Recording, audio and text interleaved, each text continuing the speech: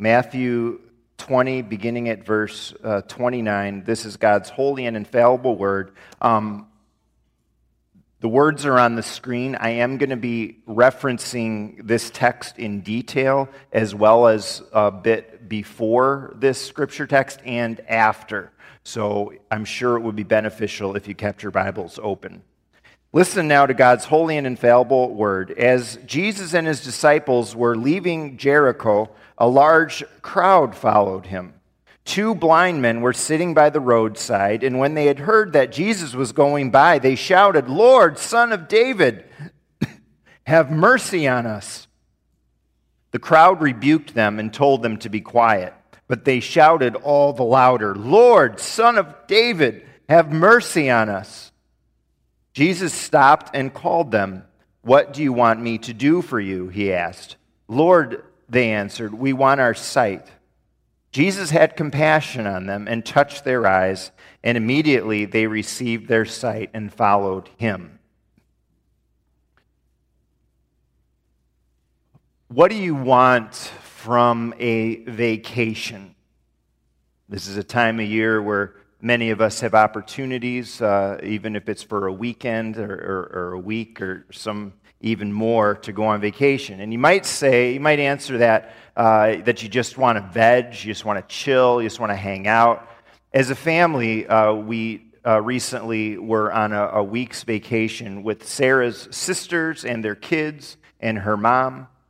And heading into the vacation, I definitely wanted to just veg. But it turned out we were staying at a place that had a lot of great things to do. Basketball, pickleball, 9 Square, there's a pool. We were by Lake Michigan and a beach there. There's a candy and sort of ice cream shop to visit.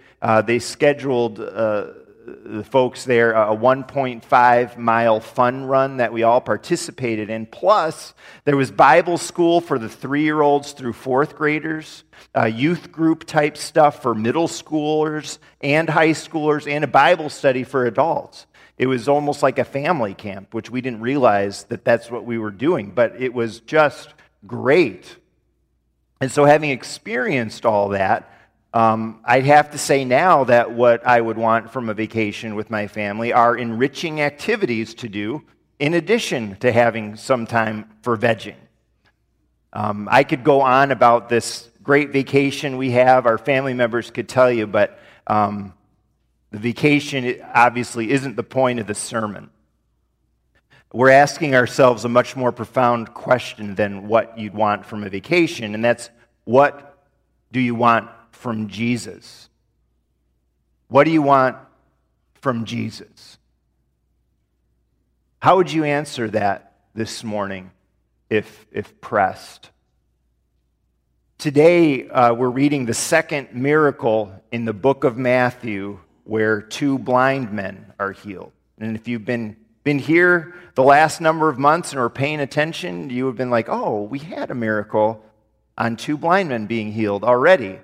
I'm not expecting us to all remember that, but the first one was in chapter 9, and the emphasis in that miracle was on faith. And we saw there 3 attitudes of miraculous faith. It waits upon the Lord. In other words, it waits on God's timing. It inspires proclamation. In other words, you can't help but tell others about miraculous faith once you have it for your own. And third, we saw that it expects opposition. Satan will try to make life difficult for you if you are a person of faith. This miracle is also a healing of 2 blind men, but there's something different going on. We have only one sentence from Jesus in these verses, which is kind of striking. What do you want me to do for you? Or we might say, he said, what do you want from me? And we see 3 responses from God's word to that question. One possible answer to the question is power and glory. What do you want from Jesus? Some people say power and glory. And we find that in the verses before ours, the section before ours. The mother of the disciples, James and John, asked Jesus for a favor. And we read that in Matthew 20, verse 20. And then in verse 21, Jesus has almost the identical question as the one in our reading. What is it you want? He asks. And her answer is basically what she wants from Jesus is that her sons receive a position of glory and power in Jesus' kingdom. They had just recently been, these two disciples, James and John, along with Peter, on the Mount of Transfiguration with Jesus, with Moses, with Elijah. And following that, this mother sees an opportunity.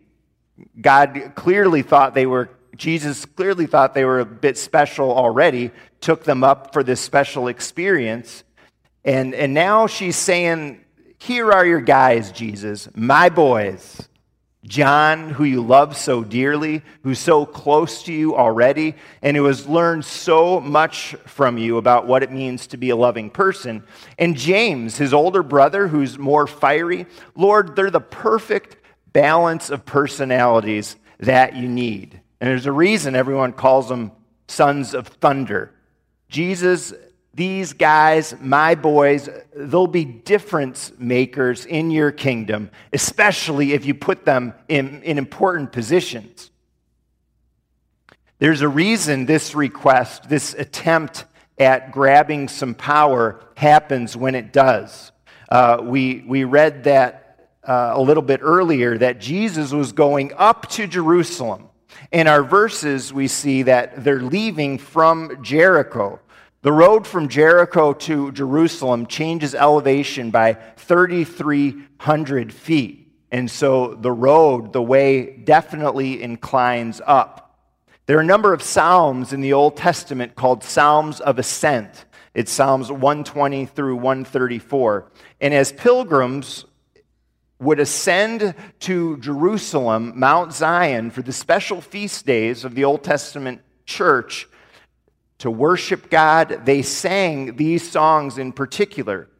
Also, when kings were crowned, they also ascended to Jerusalem because the capital was on a mountain.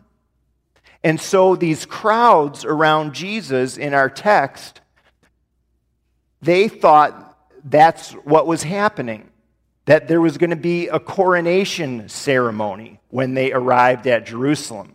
And we know they thought that because the triumphal entry, Palm Sunday, is recorded right after our miracle, where everyone welcomed Jesus into the city. They said, Hosanna. They spread their cloaks on the ground. They cut palm branches and waved them.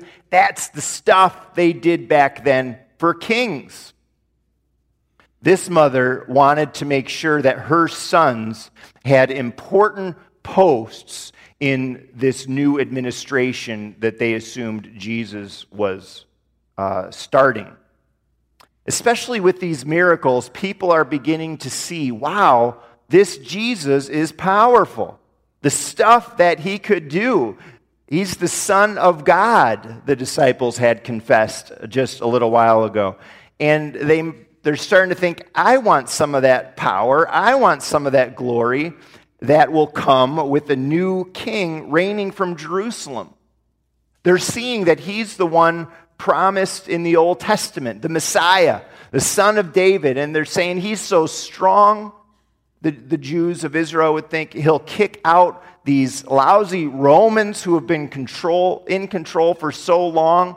And our homeland will be retaken for ourselves. And they're thinking anyone associated with a guy that's going to be bringing all this in will no doubt be greatly honored throughout the land. And who wouldn't want a piece of that? But Jesus responds to James and John and their mother that it's not about being great. It's about being a servant. It's not about having prestige and position and power. It's about sacrifice, he says in those verses. And he's going to show them on the cross what he tells them here. He's not a typical king. And he says, I've come to give my life to save my people. And so the power hungry, those who want a piece of the glory, are not going to get those things from Jesus. That's not what he's about. Another possible answer to what do you want from Jesus is thrill and frenzy. And this, in effect, is the answer the crowd gives in our text. A large crowd followed him, we read, and when the blind men called to Jesus for help, the crowd told them to be quiet. And in doing that, and in shutting them up, they're revealing what they want. They're like, this is the future king. Let's get him up to Jerusalem. The crowd is pumped. They've got Jesus fever. They like the excitement, the bustle of hundreds of people. This is exciting. And I think it's possible for us to answer this way today too. People can want power and glory from Jesus, or more, the thrill and frenzy. And I think of people who go to church and want to be entertained. They want to be part of a big crowd like you can have in a megachurch. Not that you can't worship with many, many people, but for some people it seems to be more about being where they think the action is than it is about Jesus. They want to be where the lights and the smoke machines are. Wherever there's a crowd, that's where you'll find these folks. They want to feel something from Jesus. They want to be pumped up for their week to come.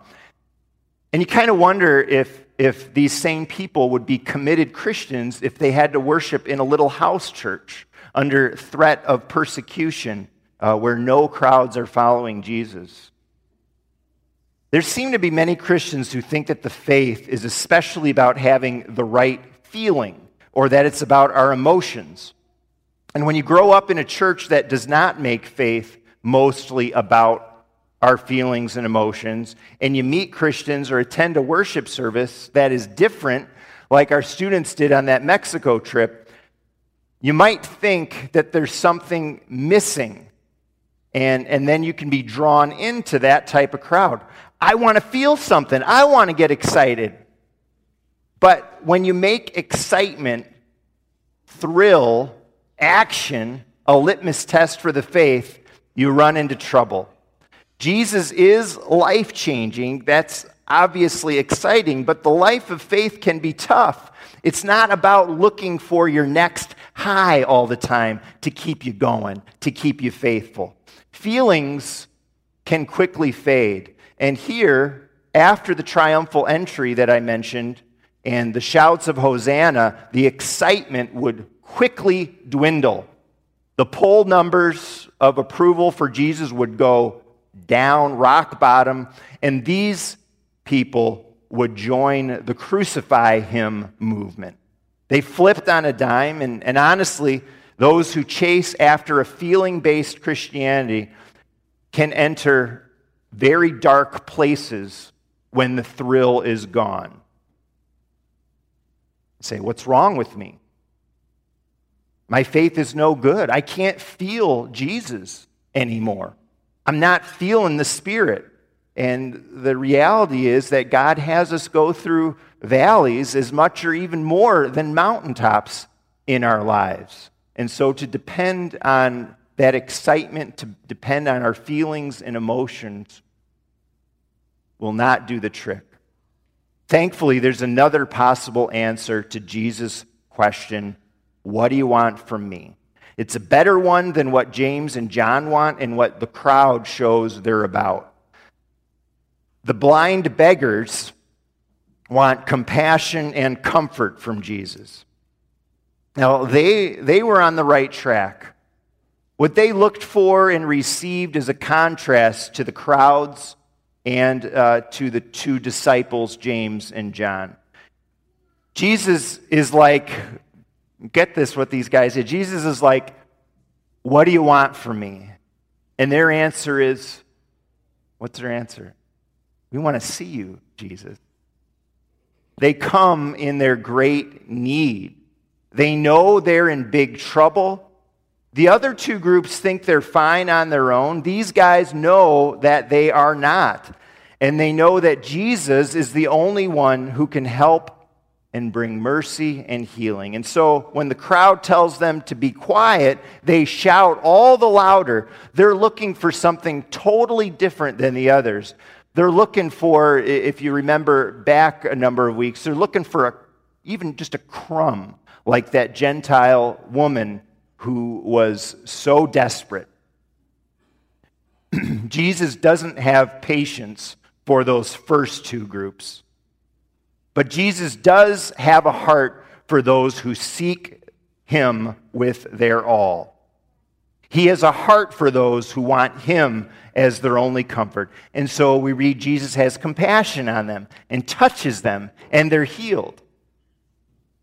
And really, if you think about it, this pair was seeing clearly even before they were healed. God had already worked on their heart already before the miracle happened. They were seeing a whole lot more than the crowds. They saw the depths of their misery. They saw that Jesus is the answer, and they just wanted him. In these baptisms, we see the work of Jesus on these two babies who are totally helpless. They can't do much of anything for themselves, but Jesus says, that's who I specialize in helping, the totally helpless. Where are the power and the glory people? They're gone. Where are the thrill and the frenzy people? They change sides. Where are the beggars and the blind? You know what? They're in Jesus' heart. All those who recognize their great need and turn to Jesus, he embraces with compassion and mercy and his comfort in life and in death. And this is how he builds his church and his kingdom, with such as these. And so, friends, back to that question, what do you want from Jesus today? If the answer is that you just want to see him, if that's enough for you, you know what? You're on the right track.